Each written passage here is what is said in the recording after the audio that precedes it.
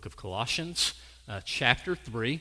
A good way to remember where this is: General Electric Power Company.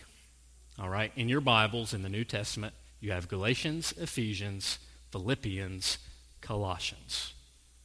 You'll never forget that. General Electric Power Company. All right, so Colossians is in your New Testament, so it'll be towards the back of your Bible.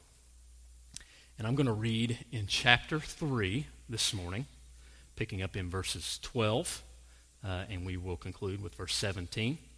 And I want to answer the question this morning: what happens when we gather? What happens when we gather? And by we, I mean the people of God, on a Sunday morning, or on a Wednesday night, or through the week. There are things that take place on a Sunday morning that maybe are unique to Sunday morning, but we are people who gather. And why do we gather, and what happens when we gather, are things that we, the people of God, need to not only be aware of, but it ought to inspire our commitments. And so this morning I ask you to read with me, follow along. If you don't have your Bible, we'll have one on the screen. Starting in verse 12 of Colossians chapter 3. These are not my words, these are God's words.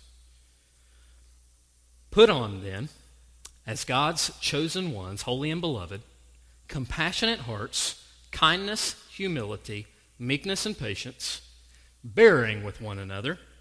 As the Lord has forgiven you, so you also must forgive. And above all these, put on love, which binds everything together in perfect harmony. And let the peace of Christ rule in your hearts, to which indeed you are called in one body, and be thankful. Let the word of Christ dwell in you richly, teaching and admonishing one another in all wisdom, singing psalms and hymns and spiritual songs with thankfulness in your hearts to God. And whatever you do, in word or deed, do everything in the name of the Lord Jesus, giving thanks to God the Father through him. And may God add a blessing to his word this morning as you hear it in the company of the redeemed. Let me pray for our time together. Father, we need what you give this morning. I know that in this place, a face can tell a story, but sometimes that story is not the full picture. And as I look around this room and I see people that I love and care for, I know that their hearts are heavy. I know that they are potentially disturbed with circumstances that occur in their lives and in the lives of others for whom they care. I know that people in this room and those who watch online may be confused. They may be discouraged. They may be downright depressed. Anxiety is on a high, if it ever was. And Lord, we are not here wasting our time. And so we ask in your name, Jesus, that you minister to us, because that's what we need. We need you to be with us here. Not Michael's words, not a program, but the person of Jesus in our midst, operating through the Holy Spirit. In Jesus' name, amen. So the question, what happens when we gather as the church, the people of God, bought with the precious blood of Christ? To summarize, if there's a sermon summary, it would be this: as we gather, we receive from Christ all that is needed for gospel ministry. This ministry advances in word and in deed as we await the return of Christ. Now I see this in our text this morning. I see from Colossians chapter 3, verses 12 through 17, that this is what happens when the people of God gather. Let me state it again. As we gather, we receive from Christ. We receive from Christ this morning all that is needed for gospel ministry. And that gospel ministry is detailed. There's nuts and bolts to that gospel ministry.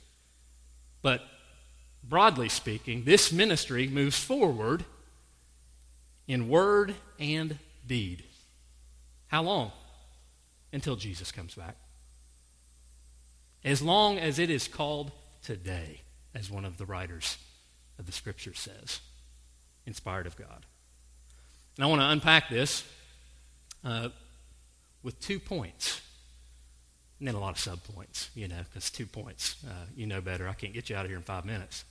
But number one is this. As we gather, we participate as citizens of the coming kingdom, which is everlasting. As we see in verses 12 through 15, we're to put on, as the people of God, a host of virtues that are only they're only logical based on what God has already done for us and in us.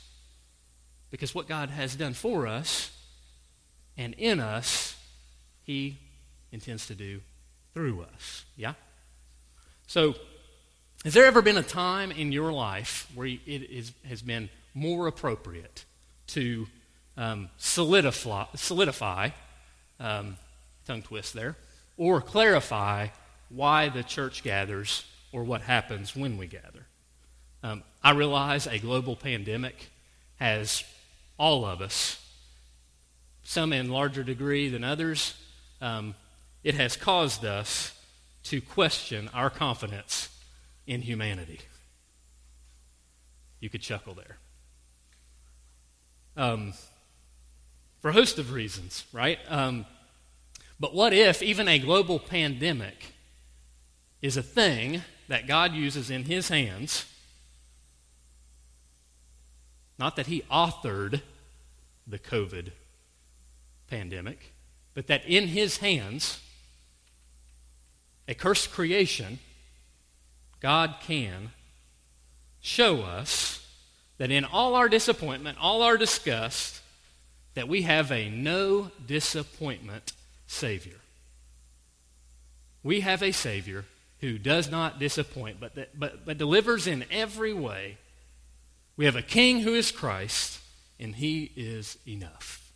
Could it be that even a global pandemic exposes a greater need for not circumstances to be as they may be in our own minds, as they should be, but that what we need most is a King, a Christ, a Savior, a Sustainer, a God who is with us. Paul, as he writes to the church, it is a church, it is a gathered people, just as we are this morning. He reinforces these Christians, their identity. And I talk often of identity because I see God speaking often of identity. As God's chosen ones, holy and beloved or beloved. Did you know, if you trust Jesus Christ this morning, you are the object of God's affection? Think about that just for a moment. If you trust Jesus Christ, His life, His death, His resurrection, His present intercession, and His return, then you, right now, are the object of God's love. His unfailing, interrupted love. Always, now, and forever. Is that good news? In the midst of all that's not so good news? Why do we do this every week? Why do we come? Why are you here? Because For one, you're forgetful. And you're sinful. And your sinful condition, and mine, because I'm preaching to me as well, is bent towards earning. Your sinful condition is bent towards earning. Earning favor with God, earning God's love and affection, earning His approval, and doing that very same thing with all people everywhere that you interact with. Are you tracking with me? Do you do that? Am I alone? The call from Christ, as we hear this morning in Colossians, is to get dressed. Get dressed. You got out of bed this morning and you got dressed and you came to church. But you're to get dressed in the new clothes that Christ has purchased for you. Do you realize that? If we look earlier in the passage, we see in chapter 3, verse 1, if you trust Christ, if you are a believer, if you are blood-bought, then you have been raised with Christ. The most important thing about you is not what your feet on the ground. It's the fact that you're really a citizen of another kingdom, another community. But that community has its expression here on the ground. So we are not Christians who are bought into an evacuation theology, right? We evacuate. We trust Christ and then we evacuate this life, right? That there's coming a day when Jesus returns and we get to evacuate the sin-cursed creation. But until then, we are amidst a community of a new creation, a new kingdom, and we get to live out who we are with how we are. And that is a crucial connection. Because we're not spiritually dead, but raised to life, we need not walk around undressed. That'd be spooky if anyone came in here undressed, right? But we do it often by not putting on who we already are in the practical matters of life, in the way that we speak to one another, in the way that we listen to one another, in the way that we care for one another, in the way that we come and gather with one another. His robes of righteousness, not our rags. That is who we are. Does it inform how we are? We do this every week because our soul hungers for what only God can satisfy. The songs intend to reconnect you to that reality that is ever present in your life. It is not your rags of unrighteousness, but it is the new clothes of Christ and His righteousness. Not because of your works, but because of His. So how do we participate? I want everyone, not just you and I, but everyone, all of mankind, young and old, and everything in between, gets this reality that identity is everything, right?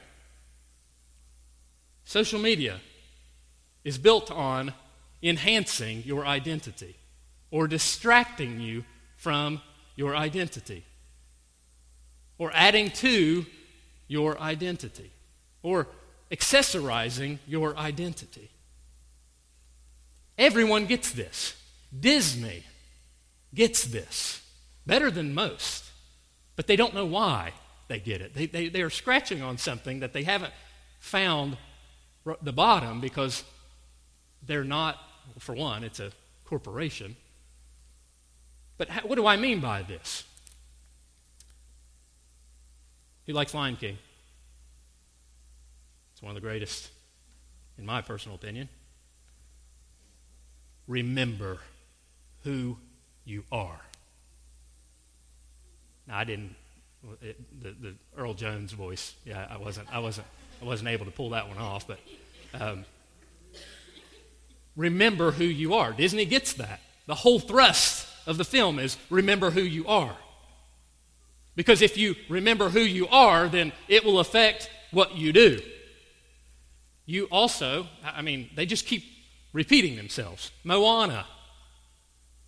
You know who you are. Yeah? The song. I'm not going to sing it. But those of you who Disney fans in here, you can hear it. You heard the tune. You know who you are. And that's a dramatic moment. And it touches on something in our hearts because it is true. There's truth embedded in that statement. You know who you are, but have you forgotten? So how do we participate as we gather? Well, we put off and we put on. Earlier in chapter 3, as it comes to us, Paul says, you have died and your life is hidden with Christ in God. Then he goes on to say, because this is so, put to death what is earthly in you, and then he gets real specific. Put to death what is earthly in you. It's already been put to death by being nailed to a cross, but in the practical matters of life, in not just your doctrine, what the Scriptures teach, but in your devotion, in your life application, where you really live, not in a classroom, but in hard knocks, you apply, you devote yourself to what God has done for you. So there's a spirit of undeserving, and we need to walk in that rather than a spirit of earning that we tend to relapse and come back to. What do we put off? Well, in some, we put off self-service. That's what all gas stations are now, right? They're self-service. Do it yourself, right? We're not going to do anything for free around here, right? Somebody's got to be paid. Well, you do it yourself. Self-service. But what do? We live by nature to self-satisfy, right? And the core of what Paul says is get rid of that. Because in reality, you're done with that. That's not who you are anymore. So you don't have to be all about you. There's something far greater than being all about you. And lost in your own head. And it's about me. We've heard this before. What happens when we gather is we choose we over me. When you came here this morning, you are choosing we over me. Because me would have stayed in bed this morning. Me would have had a big breakfast this morning. Me would have had other plans this morning. Me, and you can have your own list. Notice that all the virtues put on then as God's chosen ones: compassion, kindness, patience. Notice that all of these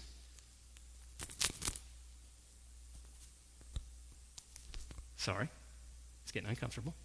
Notice that all of these assume a community. For how can you be patient unless there's someone on the receiving end of patience? How can you be kind unless that assumes that Jesus and a Bible and you alone is not the point of Christianity?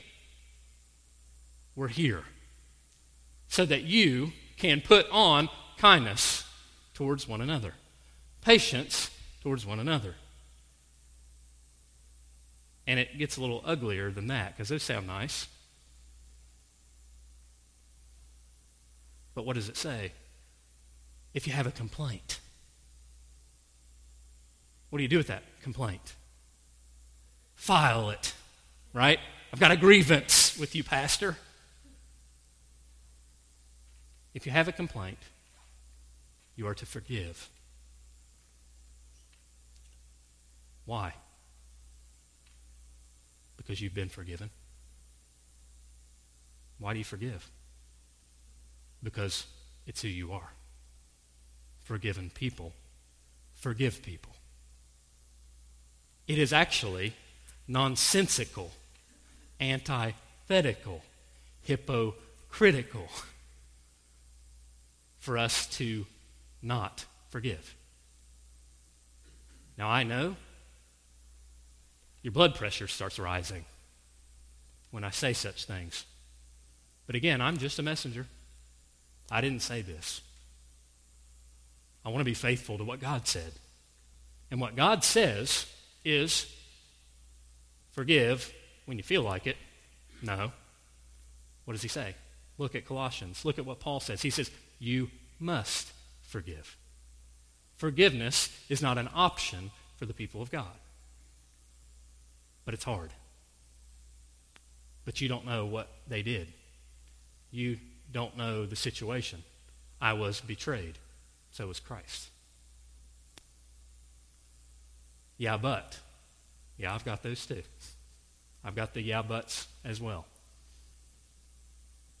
Maybe forgiveness is one thing that you cannot do. Does God ever call us to do something that we cannot do? Absolutely. Caveat, without the Holy Spirit, you cannot forgive. Maybe forgiveness is so hard because you actually need the Holy Spirit for once. It's not something that you can do. Maybe we are here because we need something that we don't have apart from God. We can't whip up forgiveness. We can't conjure it up. We can't will it on our own effort and in our own sweat. We have to receive forgiveness so that we can then extend it. And maybe our lack of forgiveness is actually further exposure to the fact that we have neglected, maybe for a duration of time, to deal with our own sin, or to even see it for that matter. Maybe our reluctance to forgive is the fact that, well, we've actually grown somewhat oblivious to the fact that we've got tons of sin in our own lives that other people are in the position to forgive us for, but primarily God has already forgiven us. And it's what enables us and empowers us to forgive others. Do you have a robust understanding of forgiveness? That you have been forgiven? Is that old news? Or is that ongoing news for you? Old news. I was saved when I was a child. So in your mind, you were forgiven back then. What about now? What about today? What about your thoughts? What about your words? What about your deeds in the present time? I'll say it again, our refusal to forgive is nonsensical. It is antithetical. And you may just need the power of the Holy Spirit to forgive. No, you do need the Holy Spirit. We don't come to church. Why do we gather? We don't come to church to be beaten and bruised.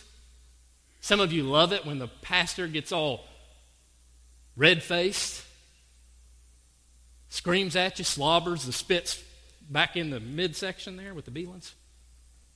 Man, that was a good one. My toes are bleeding, preacher. We don't come to church to get beaten and bruised and walk out of here going, man, I feel like a real sinner today. We also don't come to get a pep talk, to go accomplish our dreams. You don't come in here, we don't come in here as the people of God to hear a TED Talk. We gather to get real before God. And if we're real with God, it frees us to be real with others, with one another. Because what does the text say? Forgiving each other. One another, one another, one another. But when we create church or the experience or the event of entertainment in our own image, rather than the one that God has given,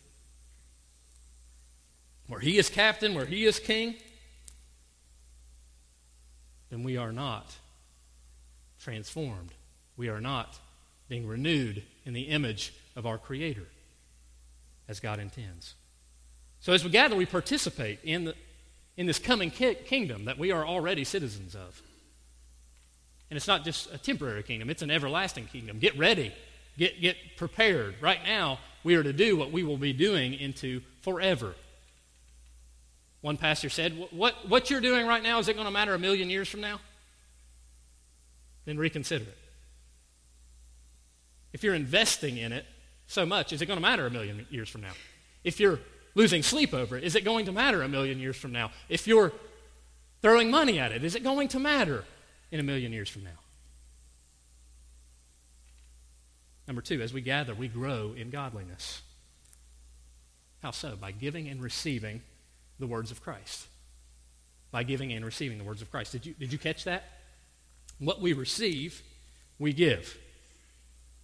And what we give, we receive. It's a cycle. Rinse, repeat. Simultaneously, you and I, when we gather, we are here to consume, and we are here to contribute. Don't let anybody tell you that Christianity is not about consumption, because it is. But it's not only about consumption, because you need to consume the mercy that is new every morning, right? You need to consume that. You need that.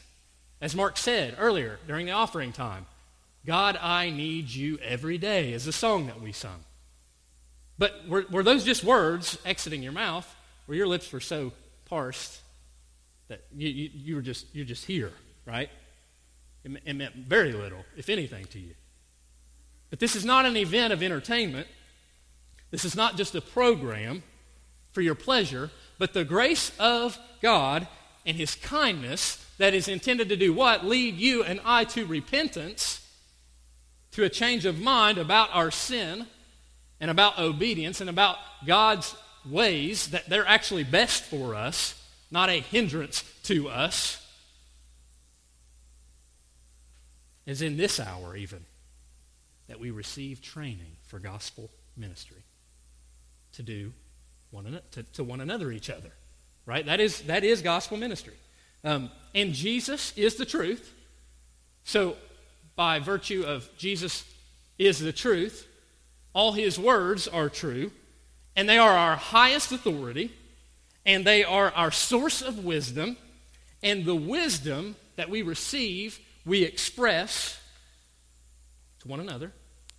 And the wisdom that we receive exposes error, exposes lies that we are so tempted to believe about ourselves, about others, about the world, about God, about where this is all going, and what my part is to play.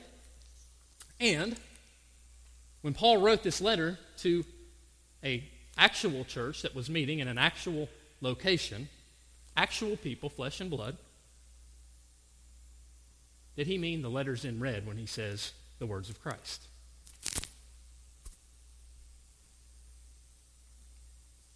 People on Facebook are like, man, I'm glad he moved that microphone.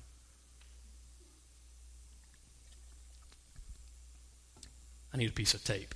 We'll get that next time. Hold it in place. When Paul wrote to these particular people, and God intends for it to come to you as well, and me, was he only referring to words of Christ, those letters in red? Yes or no? No.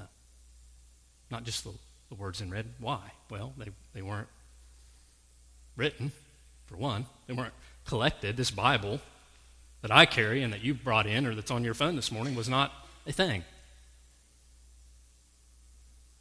There was a tradition of oral response and reading.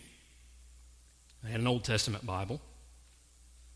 But for two reasons. It wasn't just the words of Christ, as in, this is what Jesus said. First is 2 Timothy 3:16. All Scripture is breathed out by God. All of it. All of it. And it's all profitable. It's all beneficial. Some of it more beneficial than others, but all of it beneficial. And John 5:39. May it not be true of us that we fall into this category. You search the scriptures because you think that in them you have eternal life, and it is that they bear witness about me, yet you refuse to come to me and have life. Jesus says, I own the words of Old and New Testament. We tend to make a hard line distinction between the two, and that has a place. But in Luke 24, Jesus says, beginning with Moses and all the prophets, he interpreted to them in his hearing all the scriptures, the things concerning himself. Later on in the same chapter, he said to them, these are my words that I spoke to you while I was still with you, that everything written about me in the law of Moses and in the Psalms and the prophets must be fulfilled.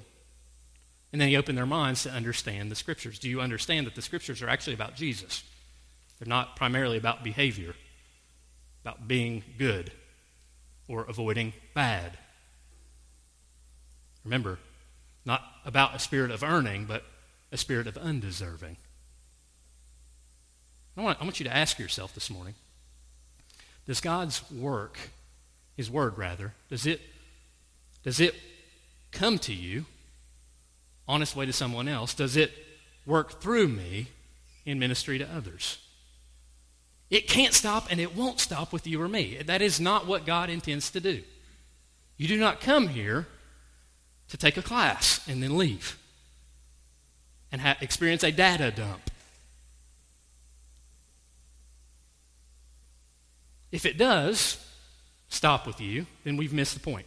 We have a great responsibility. I have a great responsibility to obey what 2 Timothy chapter 2, verse 2 says. What you've heard from me, this is Paul speaking to his apprentice, what you have heard from me in the presence of many witnesses, again, assuming a gathering, a collective group of people in real time and space. And I'll add, you can't see a universal church, right? There is such a thing. All Christians, all time, everywhere. But there's a church, Big Branch Church, just as there was the church of which a man named Timothy was an elder, a pastor, a teacher. He says, what you've heard from me and seen in the presence of many witnesses, entrust to faithful men and women who will do what? Be able to teach others also. Are you able to teach others also? Do you realize you have a responsibility to teach others also? Because again, what does it say? Let the word of Christ dwell in you richly. And then why? Because it doesn't stop with you. You're to teach and admonish one another in all wisdom. And then it doesn't stop with the sermon. Let's talk about the sermon. Let's talk about the song. The sermon. It's not advice. I already said it's not a TED Talk. It's not self-help. It's a declaration of this is what God says, and this is why it matters. This is what God says, so what? 2 Timothy 3:16, whom most of us have heard, all Scripture is breathed out by God, we just heard it a moment ago, that the man or woman of God may be equipped for every good work. And just so you know, good work is still good work. Good work today is still good work. And so on its way, the sermon even this morning, on its way to you, is then to go through you in good work to others. Every sermon, as we heard Wednesday night in our teaching, every sermon in some way can answer these 4 questions. Who is God? What has he done? Who are you? And how will you live? In some way, every sermon, every proclamation of God's word ought to answer those 4 questions. Who is God? Who are you? Rather, what has he done? Who are you? And then how will you live? How about the song? Why do we sing? Because that's what churches do. That's what Christians do. Because that's how it is. Don't ask questions. No, ask questions. Why do we sing? Because we're told to sing. Let the word of Christ dwell in you richly. Not just teaching it, but also singing it in psalms and hymns and spiritual songs. Because I think there's a stickiness to song that God has given by design. Would you agree? There's a stickiness to song. That I think we need to remind ourselves how essential it is, the things that bounce around in our minds, that we rehearse, that we repeat again and again and again. I don't want to get legalistic about this, for sure, because some of you have been there. But what you hear, why we sing, is vital. In Bible college, I had to learn the Greek alphabet. I couldn't do it until I started singing it, because I could remember it. I could retain it. And song has the ability in God's hands to transport you to a time and a place, right?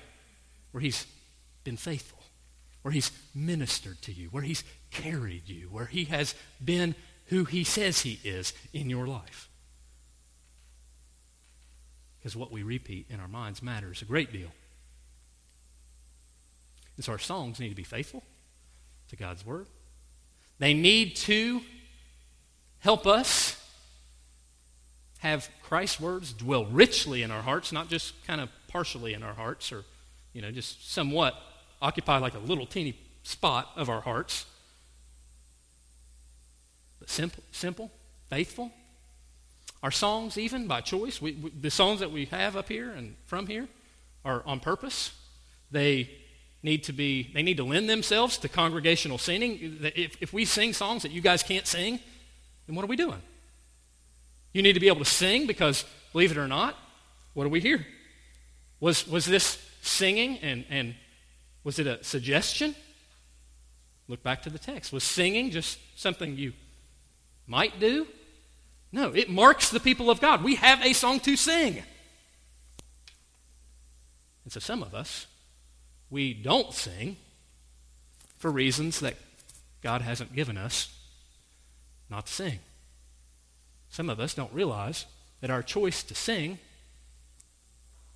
is to God, but also for others. Do you realize when you choose to sing, do you realize when I look to you, and I'm not looking to you to inspect you, I'm looking to you because you are my brother, you are my sister, and I want to be edified, and I want to know that we're singing this together because this is not a solo project. And no, you won't like every song. I don't like every song. I don't like every sermon. I don't like every meal that I eat. I don't remember every meal that I eat. I don't remember every song that I sing. I don't remember every sermon I hear. Nor will you. But God uses these to do what? To equip us for ministry. To love one another, to forgive one another, to be patient with one another, to put on kindness and compassion. So ask yourself, when you sing, do you join from the heart? Do you not sing because you have not realized the significance of song among God's people? The Sunday service order and the elements of that constitutes a service. Some churches call it a liturgy. You ever heard that? Sounds kind of old school, but it needs to be renewed, needs to be redeemed, needs to be a realization that you have one, whether you use the word or not. We make a conscious decision to sing this, don't do that. It's on purpose. That the word of Christ would be not one among many things, right? That the word of Christ would be the thing that drenches our time together. That everything is wet with the word of Christ. For how else will his word dwell richly among us if it's just an afterthought? So let me remind you as I close. As we gather, we receive from Christ all that is needed for gospel ministry. This ministry advances in love through word and deed as we await the return of Christ. Whatever you do in word and deed, Paul says, that gives you a whole lot of room to play. Whatever you do in word and deed. Because notice, that is what we do, isn't it? How do we spend our time? We speak and we act. And that all comes as a result of what we think and how we feel. I'm going to rapid fire some application. Then I'm going to close in a time of prayer and response. Will you confess this morning, your exhaustion before God, for laboring for that which he died to freely forgive you of. Because we're reminded this morning to put on as God's chosen ones, holy and beloved, our identity to inform our activity. Will you take your complaints and consider them in light of those that were nailed upon a cross upon the shoulders of Christ? Are you actively listening to the sermon? Are you asking yourself who you might share Christ with in this place and in this space between Monday and our return? Are you making intentional effort? Am I making intentional effort as we gather and then scatter to be a vessel filled with the words of Jesus, filled, Bible saturated? In what ways, as we heard last week? Uncomfortable, and yet we all know where this lands. In what ways have we leveraged COVID as an excuse for lack of obedience to the clear commands of Christ? Will you commit to sing with your brothers and sisters? Realizing it's not just for your consumption, but for the blessing of others as it reinforces the word within our hearts as a community, because this is, again, not about me, it's about we. And finally, if you're here this morning, this doesn't make a whole lot of sense at all, because you have yet to come to Christ to be freed from your sin, to be freed from your guilt and your shame, and to be given a new identity that you can live for more than yourself. If you would stand with me, I want to pray for us. I want to ask you to respond to this message this morning as the Holy Spirit places it in your heart, in your mind, and in your heart. And my prayer is that it affects your hands this week, and what you do, and what you don't do, and how you spend your time. Let's pray. Father, I thank you for my brothers and sisters. I thank you for Big Branch Church. I thank you for your word and how it is beneficial to train us, to correct us, to expose who we are and who we need. Help us to obey. Help us to be caught up in your love, so much so that we cannot be the same as we were. I pray for these people that are here and those that are not. The pain, the heartache, the confusion,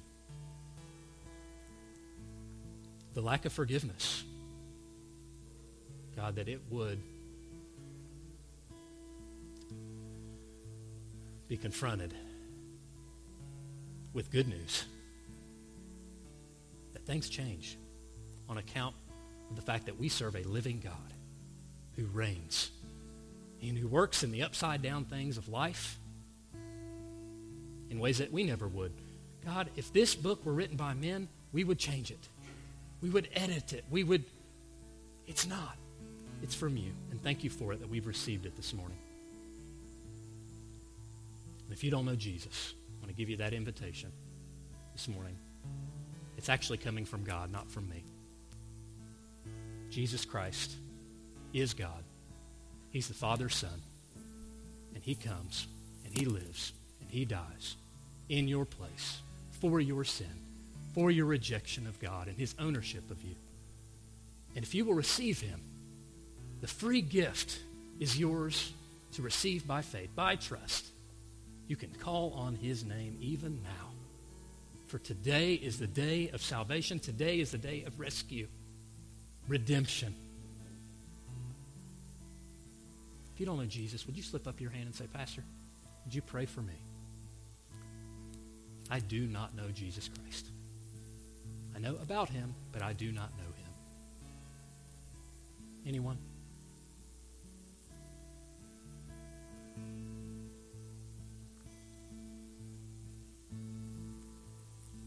Father, as we sing,